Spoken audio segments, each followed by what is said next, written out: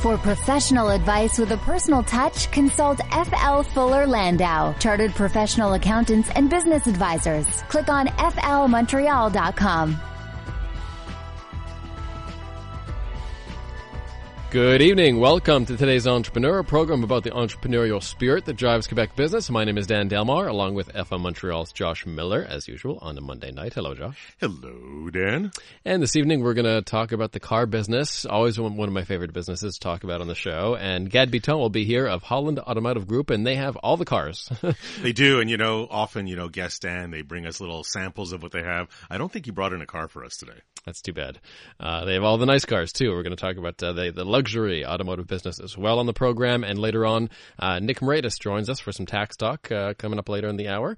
And what will Nick's tax talk be about? Nick, I think we're going to focus on groups of companies. There's a lot of entrepreneurs that have their one company, but there are a few that have created over time a group of companies. So what are the challenges, at least from a tax aspect, of dealing with a group of companies and certain things that you kind of have to navigate through? All right, so that's on the way later in the show, and of course, our one piece of advice from Gad Bitton on the way as well. But first, news and notes, as we usually do here, to get the show going on a Monday evening. This column from Bill Brownstein, I noticed as well a few days ago, is quite good. Looking to hire, but few are biting, about the job shortages hitting Montreal. In this case, Bill was looking at businesses along the Main, and wow, is it really tough to find employees. One guy, I think, is at the sausage shop, is pulling 70-hour weeks because there's just no one to take those jobs. And it's prevalent, I think, throughout. I know we've talked about it's tough to find talent in the city. How do you create your differences? But there's no question there is a shortage of people, or there is low unemployment. So you're going to have this issue. He thinks, this guy that's running the sausage shop, he believes that people don't really want to do as much manual work as maybe they used to. Or if we look at it this way, and we keep talking about Montreal artificial intelligence and a tech hub, there's just a lot more, call it sexiness, to go to those jobs than to go to maybe a sausage retail store. I think there's also retail does have an aspect of social abilities, communication and social abilities, and maybe not everybody's up for that either. They prefer the kind of behind the scenes or quiet environment or computer environment. So this is something I think that is prevalent. I think there's not all retail stores can readily find all the great people the next day, which means it all points to the same thing, Dan. We've said it over and over again. You got to find a way to attract people. You got to show them your culture. You got to be a little bit different than the store next door. And you got to show people that that's who you are. Just hearing about it might not be it. Show it online, display it. Of course, then it's who you know. So if you can find people in your own network, not just for sales, but network for your people too. This is an interesting one. These cafe chains all have different concepts, pay a few dollars an hour or whatever. So this one offers free coffee and cheap food, but you do have to give up your personal data in exchange. Now, this is not here. This is in the United States, and it's attached. This particular article that's that I read through in the Financial Post, they're attached to Yale. But this, to me, Dan, is something that has been happening for a little while and will just sprout up and continue to happen that much more. This coffee shop, and there's only a few of them in that Connecticut area, this coffee shop gives away free coffee. They essentially sell their cafe food at pretty much close to cost. But in exchange, they want their customers' data. They want, in this case, Yale University students' data. Not just, your name and where you're from, but it's your gender, it's your kind of interests, it's likes, there's an app that they go through it, and you have to register, be on the app, you have to register a bunch of information. They're collecting data. As we all know, Internet of Things, big data. Data is what people pay for. And if they can collect data on Yale students, and it's a pretty big population, Yale University, and they're affluent or they're going to have affluent careers, that's something that's going to be worth. So I wouldn't be surprised if a bunch of other businesses came up and said, you know what, I'm going to give it away, but I want your information and I have the right to sell your data to somebody else. That's going to be something. Now, you have to have the right amount of investment money to be able to pay for that until the advertising or the dollars come in for the data, but it's something that is going to happen more and more. Interesting business, because at this point, we're giving away our data for free. if not we're paying people to take our data sometimes when we're buying premium apps. So here you have someone breaking the model a little bit and recognizing that your data does have value. It's amazing. Just look at the cars that people drive. The amount of data that's collected in every car is unbelievable. Where you go, what your patterns are, type of car, what music you might listen to. There's so much data that is captured in a car, and who does it even belong to? I mean, we haven't even scratched the surface on who the data belongs to. Trade wars now, particularly between the U.S. and China, and we've gotten some blowback because of this as well, and now we're kind of wrapped up in a bit of a trade dispute with China as well. How could this have an effect, according to Forbes, on big American businesses in the coming months, like Apple, Tesla, and Boeing? I read this article from Forbes, and there's no way to predict the ultimate future.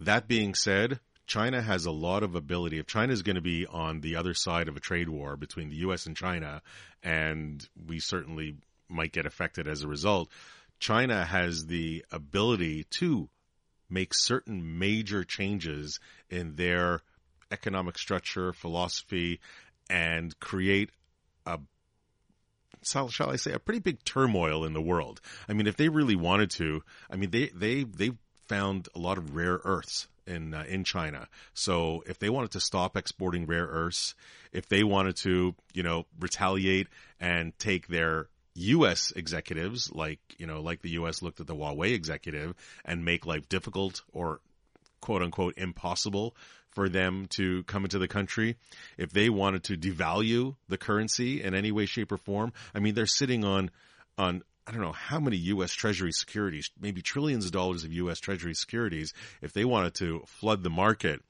they could devalue the dollar. I'm not saying that it's good for them in the long run, but in the short run, if they really weren't really happy and they wanted to do something, there's a lot of things they can do. I mean, there's such a big energy user too. There's so many things that 1.5 billion people, a country with 1.5 billion people, can affect the worldwide economy. From Inc.com, your employees want more financial transparency. Now what? So founders talking about opening up their books to employees and how there's more and more demand from employees to, I guess for some reason, for the owners and managers be more upfront about the inner workings. Well, I think this is probably triggered by the generations, the newer generations, the millennials, the Gen Zs, where they want to feel involved. They want to have their input. They want to know where the company is going. The short reality is it kind of depends on the context. This article from Inc.com, gave a few different perspectives from a few different CEOs, but the one I think that really clicks or stood out with me is one of them that said, if you're going to share, do it in context, because do people care more about bottom line or top line? What are they motivated by? Do they want to know if the company's in good financial shape so they have job security, or do they just want to know if there's excess funds so they can get new offices and a great new foosball table? So I think the reasoning why your employees or your team want to know financial data or want the more transparency kind of comes back to what's driving them and where they kind of see themselves. And it's generations. We, at FL, we have 4 generations under one roof, and they don't all want the same thing. So that's why I say, it's great to share information. I think it's important to share. That you want people to all feel like they're going in the same direction. That being said, know your audience and put it in the right context. Do you really want to do this last story here? That is up to you. We could save it for another show if you like. Let's just get it out there, because it's in entrepreneur.com, and it's a real news story. 3 lessons about setting your price learned from a Vegas sex worker. And this was, obviously this caught my eye, but it's some really simple concepts. And it's somebody that wrote for entrepreneur.com. So it is a story that's out there. And he was traveling to Vegas and he had some time to kill, and he kind of shared a walk with this prostitute, and he's a business guy and he's a business writer, so he picked her brain. And really the three quick things that came out of it, and it's a fun story to read, so if you want to go to entrepreneur.com, but the one, and I think the most important, is know your value. How many people undervalue their service, their product, because they haven't looked at the market, they haven't really examined their experience, really understand their clients, how much what the competition charges. But as some lady of the night or guy, if you know what your competition is, you know who's there, then you can know your value that much more. Segment your market. This is something that, understand where you're heading and who your target is. So, and if they have particular needs or niche, then go find that. And I'm not going to get into the niches or fetishes. And then a product portfolio. That was the last thing. Have, it's never just one thing that people may want. There could be lots of things. Package them, separate them, do what you want. Gotta have add-ons. Add-ons will leave the toys out of it. All right. We got through that one. Thanks, Josh. Coming up next, we're going to get to the car business. We'll be speaking with Ged Bitton of Holand Automotive Group and on their cars, on their luxury cars and other commercial ventures. So that'll be interesting coming up next.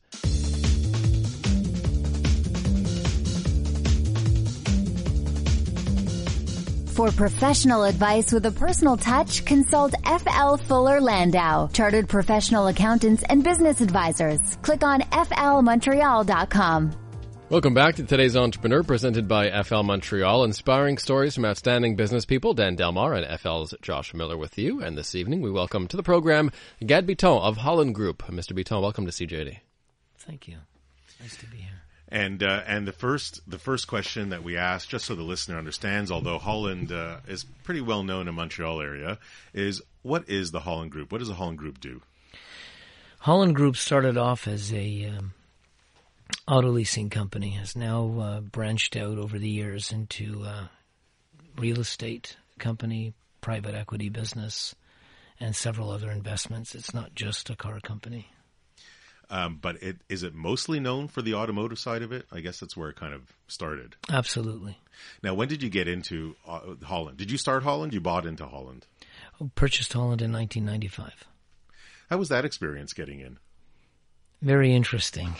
It was a very difficult process. Going into business is not the easiest feat, but very, very, very interesting process. Very invigorating, very enlightening. It was great. From that, did you?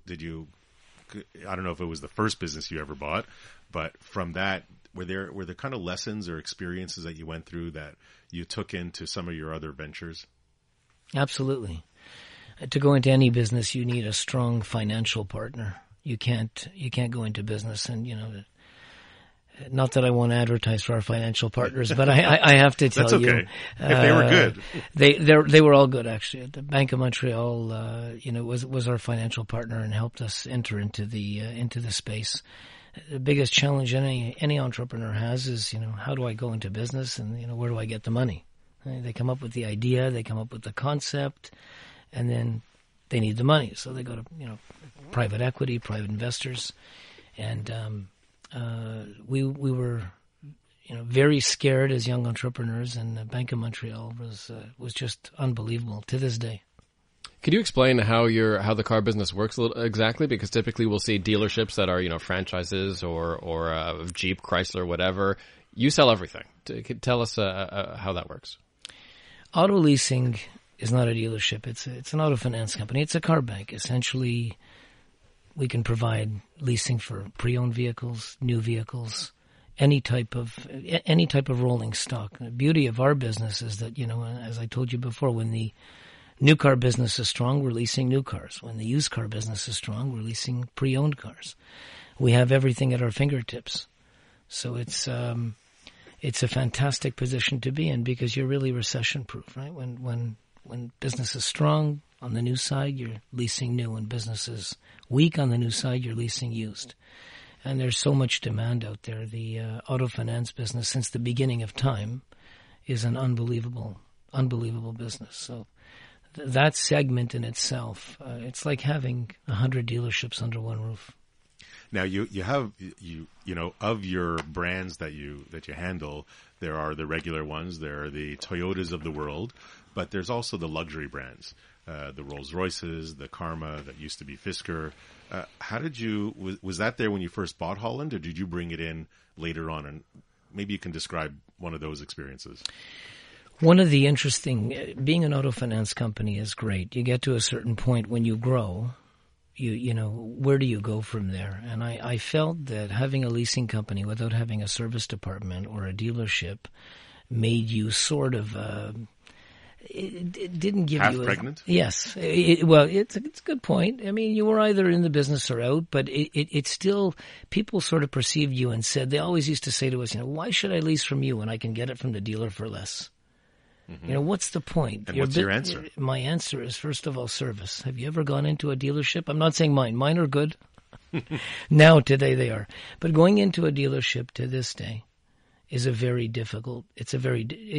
not the most from a pleasant, consumer standpoint. not a pleasant experience. It's granted maybe a bit more pleasant today because the manufacturers have gotten tougher on the dealers. But if you go across Canada and the U.S., take a survey, the most successful dealers offer the best service and best after service. Our leasing company was fantastic. Our turnaround time was quick. We didn't want to focus on volume dealerships. We decided to focus on ultra luxury. That was the space that we enjoyed because your returns were much greater with less people. And so how did you, like a brand like Rolls-Royce, how did you get into that? Was that approaching them directly? We did. We Gotta approached be a them story directly, behind there somewhere. Yeah. Actually, when Holand, we bought our first building, which was the former Porsche Audi building on DeCarry Boulevard. Our business had grown to a certain point. We said, what are we going to do with this showroom? Because an auto leasing company really doesn't need a showroom. They're a car bank. And I was reading a publication, Automotive News, which is the foremost publication in the car business, and I see this ad for Rolls-Royce.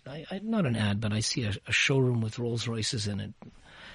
And they were just announcing that BMW Group had purchased Rolls-Royce in 2004 and that the requirement for being a Rolls-Royce dealer was a 2-car showroom. So here I am sitting on DeCarry Boulevard. There's 300,000 cars a day driving by here. I'm going to call them. I've got a 10-car showroom, and I'm really not using the real estate. So that was the beginning. I wrote them a letter. Just a simple letter. You didn't have to sell yourself more than that. Oh, yes. To get the franchise took me almost 7 years. It was a lot of work. But, the manufacturers have very stringent requirements on who will represent them. It's not only having the funds, it's, do you have the experience in the industry? Do you have the client base? Are you the right representative for that brand? They're very, very, very stringent rules. Do you have to undergo it kind of like an audit every now and then? Do they come and test their quality control? They're always testing. The manufacturer, first of all, should always test because they're your partner in business, and they need to test. If they want to keep their level of service up, they need to test. And I noticed there's also, what about the electric cars? Have you gotten big into more in the electric cars? If you ask me about electric cars, my personal opinion is that we have a long way to go. Although Quebec is a tremendous market for electric. People embrace electric in Quebec. It's one of the best cities in North America. Tesla sells... They're one of their best cities in North America is Quebec, Montreal. It's unbelievable. I like it. I think there's still a ways to go. I think they're expensive at this time. And I think that, there is still a lot of room for fuel. Combustion engine is still the thing. There's noise to it. People like it. Granted, the electric cars have made some headway and they will continue. But I think that they're at least, to get market share, 10 to 15 years out. Today's Entrepreneur on CJAD 800. We're chatting with Gad Bitton of Holand Group. We'll talk more about the car business, about his real estate arm, and customer service and more coming up. Plus, Nick Moreda's tax partner at FL lets us in on some tax rules to consider if you have a group of companies. So that is on the way.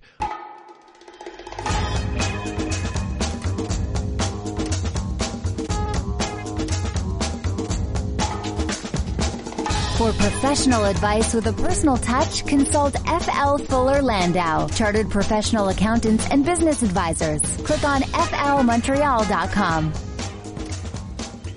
Welcome back to today's Entrepreneur, a program about the entrepreneurial spirit that drives Quebec business. Dan Delmar and FL Montreal's Josh Miller with you. And we're joined by Gad Bitton of Holand Group, car dealerships, now real estate and more. And Gad, we were talking earlier about how your business is a little different from most car dealerships. You know, you're not walking into a dealership that's just Chrysler or just Jeep. How do the customers differ on your side of the business when you have such a large selection? And do you ever get a customer that just doesn't know what they want? And how do you deal with those customers? Well, firstly, the front part of our building is Rolls-Royce, and the side is Karma. But on the leasing side, leasing portion, I think the salespeople are there to cater to whatever needs the customer wants. So we do have an array of, and we're in every segment. So if they come in, they want a Jeep, they want a 4-door sedan, they want an ultra luxury car, we've got it. So I think our staff is equipped to deal with any of the requests that anybody would want regarding all the brands. Now, you're talking about people. Naturally, when you're growing this business, it takes a good team around you. Approximately how many people are you there, give or take? Between the dealerships, the dealership in Montreal, the Rolls-Royce store, the Karma store, the auto finance company, in that building is close to 100 people. So how did you find your people? Like, and what does Gad Bitton look for when he's hiring a key person? Every entrepreneur that's listening to this show, finding people is the key. Yeah. You can't, human resource is the key to any business. It's very hard to find people that are motivated, people that want to work. I think that what we look for is somebody that's has the sheer determination to succeed, and there are no options. They want to succeed. So we've surrounded ourselves by highly motivated people. And it's taken a very long time. And that room for opportunity and growth, have you seen people that have kind of grown up through, I guess, increased or improved or grown up through the ranks? In our company, in particular in upper management, we have no turnover. So most of the people that have been with us for 25, 28 years. And they're still very productive. They're great. They love the business. What we see today, which is disappointing in the youth, is that we see that a lot of people are not as motivated, and it's concerning. It's very, very concerning. So, and it's a growing problem. I have my own views on that, but we're in the iPhone generation, right? Everybody thinks the iPhone can do it. Well, I have news for all of you, entrepreneurs or budding entrepreneurs. The iPhone is not going to do it. You've got to do it. And we look for people that are determined, that want to succeed. In our organization, whether it's hotels, real estate, auto dealerships, there's tremendous room for growth. So you have built a certain culture in the Holand Group, something that you're able to maintain as you grow with the number of employees? Absolutely. The general culture in our company and in any of our divisions is that if you are not ready to be productive and work, you're not going to make it. It's as simple as that. They're very well treated. The environment is beautiful. It's a fantastic place to work in any one of our companies, but they need to work. So let's switch gears a bit and kind of go to marketing. And again, the Holand Group is well known, but you've been in this business for many years. So marketing that you did kind of towards the beginning versus now, is that very different? Or for you, it's the same? It's not the same. I mean, I was one of the last guys to get onto the internet with our cars because we were so active and so proactive. We were always on the phone. We worked our customers. We stayed in touch with our customers. We never felt the effect of the digital age. Everybody would say to me, "No, I'm going digital. My website. Finally, I accept it."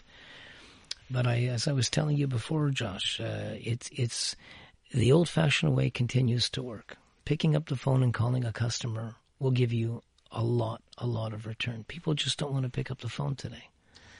You definitely, this depends on the person, depends on the generation, but certainly less face-to-face. But when you're selling luxury cars and people are not going to drop a chunk of money just because they found something on a phone, they're going to want the service, they're going to want to talk to somebody. Absolutely. Even the people that buy from us on the internet, they buy from us throughout North America. When they're buying a Rolls Royce, they call, and if it's a pre-owned car, they still want to see it. We have people that fly in from the U.S. to buy pre-owned exotic cars, and they check them, they get under them, they like it. It's part of the process. Do you see that enthusiasm in the younger generation as well, with all segments? Because speaking personally, I'm a car guy. I love cars. I've always had one, but especially with traffic lately in Montreal, I find myself being totally okay sharing a vehicle with my girlfriend and not wanting a car on my own. Do you see that transition happening with Uber and all that? I think that Uber is a great idea. I think that it will be fantastic, like the iPhone. I think it's great. But, when it's minus 30 degrees outside and you're calling an Uber and you can't find him and you can't see him and you don't know where he's going, people still want to have a car. I think that car sharing, and again, I'm not knocking Uber at all. I think that there is, Uber is a fantastic idea. It's great. It will continue to grow. Do I think it's going to eliminate people from owning cars? Absolutely not. People love cars. They want to drive. It's freedom. It's freedom. Mm-hmm. So sharing a car with your girlfriend is fantastic. Car sharing companies, are flourishing. It's a great thing. But it is, look, it's also a matter of affordability. People have a budget. If you're on a budget, then you do without. But if you spoke to 1,000 people, if you had the money, would you buy a car? They'd say yes right away. They want to be free. Some part of people's marketing activities and efforts include community giveback. What does that mean to you? Everything. If you want to succeed in life, give back to your community, whichever it is. You need to be charitable and you need to give back. It's on the top of my list. Key to success. That's pretty succinct and pretty powerful. Just before we kind of finish up this segment, you did grow into the real estate business. How did that evolve? Like, where was that first building, and is that something that excited you? You felt that you didn't have enough time in your day. You went to another hobby. Like, how did you get into the real estate after dealing with cars, or in addition to? We got into real estate because the landlord that leased us the premises for Holand Leasing charged us a little bit too much on the electrical bill, and we kept complaining. And then when we finally got around to checking it, we found out he charged us a lot more than he should have. So I went looking for a property, and it's a long story, and on the air with the time limit, I can't give you the whole story, but it's a great story. Finally, we ended up buying our first building on DeCarry, 8525, where our head office is, and it was as a result of the electrical bill. But great feeling to own it, great feeling to be in that business. Real estate's fantastic. Do you get? Are you reward? Like, I mean, the car business certainly rewards you. I'm sure you have a passion for it.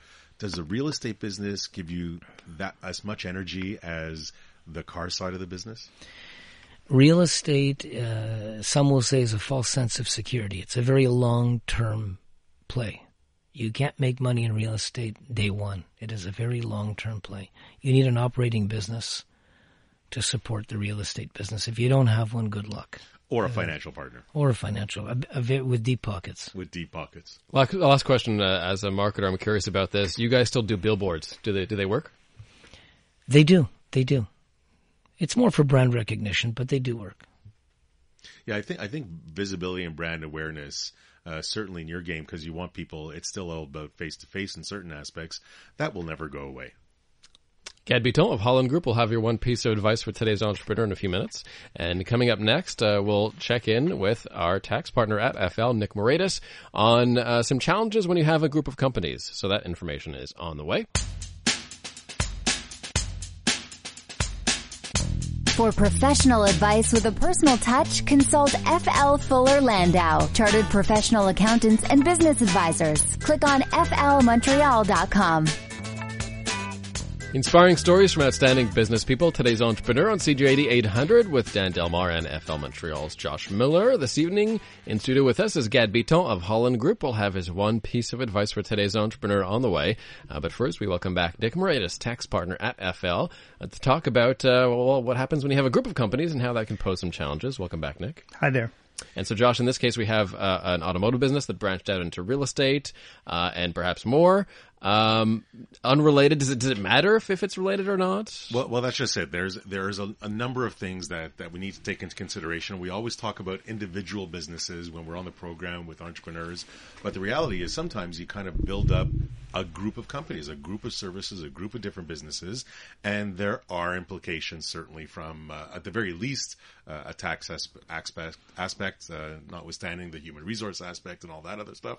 But Nick's in the room, so we're going to focus on tax, and he's anxiously awaiting. He's ready to belt out his words of wisdom. So, Nick, what do you think of when you have these group of companies? Okay, so entrepreneurs have to understand that there are certain tax breaks in our system for Canadian-controlled small businesses.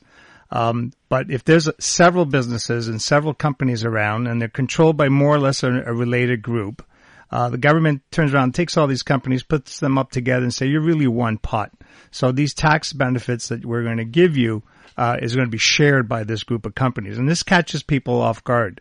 A simple example would be if I own a company and my spouse has a business and she owns her company, that's two different businesses. But what if I own a bit of her company, she owned a bit of mine? All of a sudden, we're viewed as one for purposes of these tax credits.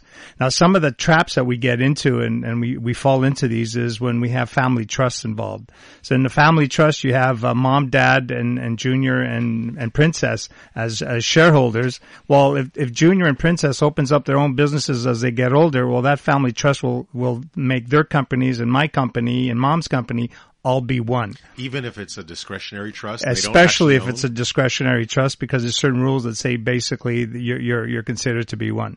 Other traps, I have a business, my sister has a business, and we happen to be shareholders of my dad's holding company. Well, our two businesses, even though we have nothing to do with each other, we can be miles apart in different provinces, but because we own shares of Dad's company, and if there's certain minimum requirements, our two businesses are now associated for purposes of taxation. We have to share it. What if the businesses are in different countries? No, it's Canadian-controlled private corporations. So it would have to be Canadian. And what if they're completely different sectors? What if they're not related at all? I could be a dépanneur and she can be making high-end jewelry. Okay. But if they look for a family connection. The other one from a payroll standpoint, there's a health services. I'm getting there. So yeah, but okay. Sorry to steal your thunder. Yeah. Getting cut off. The other one where we get cut off is sometimes where there's one dominant family member who's running the businesses and running everybody's and telling them what to do, signs checks everywhere, is a director everywhere, and we call that effective control or de facto control, and then you're caught. Now, why is this important? Well, first of all, there's something called the small business deduction.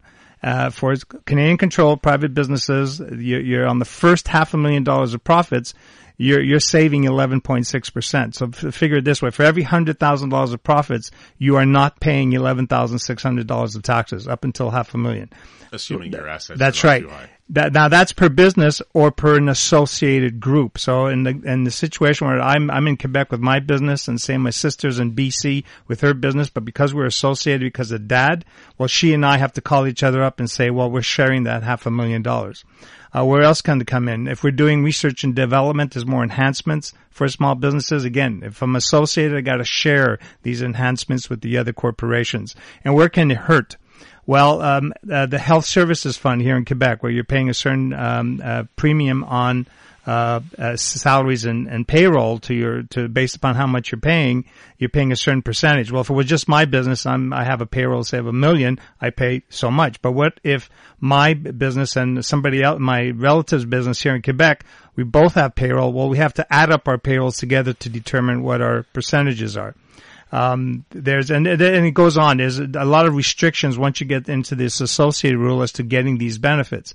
Now, this segs into something else what the Liberals came up with about, which is starting this year for taxation years beginning 2018, is the grind down of the small business deduction for those who have associated companies that are earning passive investment income, like interest, dividends, capital gains, rents.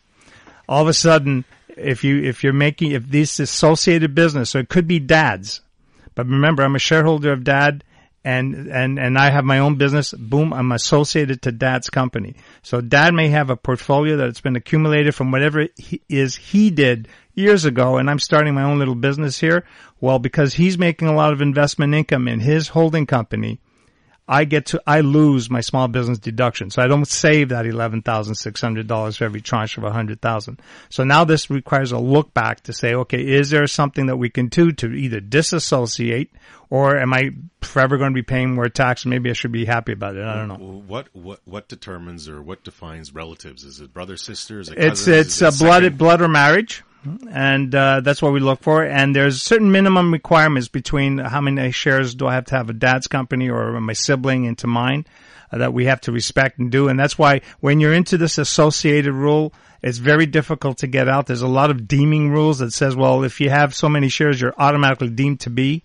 And there's certain control elements that you have to respect. So it's not that easy as it used to be 20, 30 years ago to try to finagle your way around. It's getting tougher.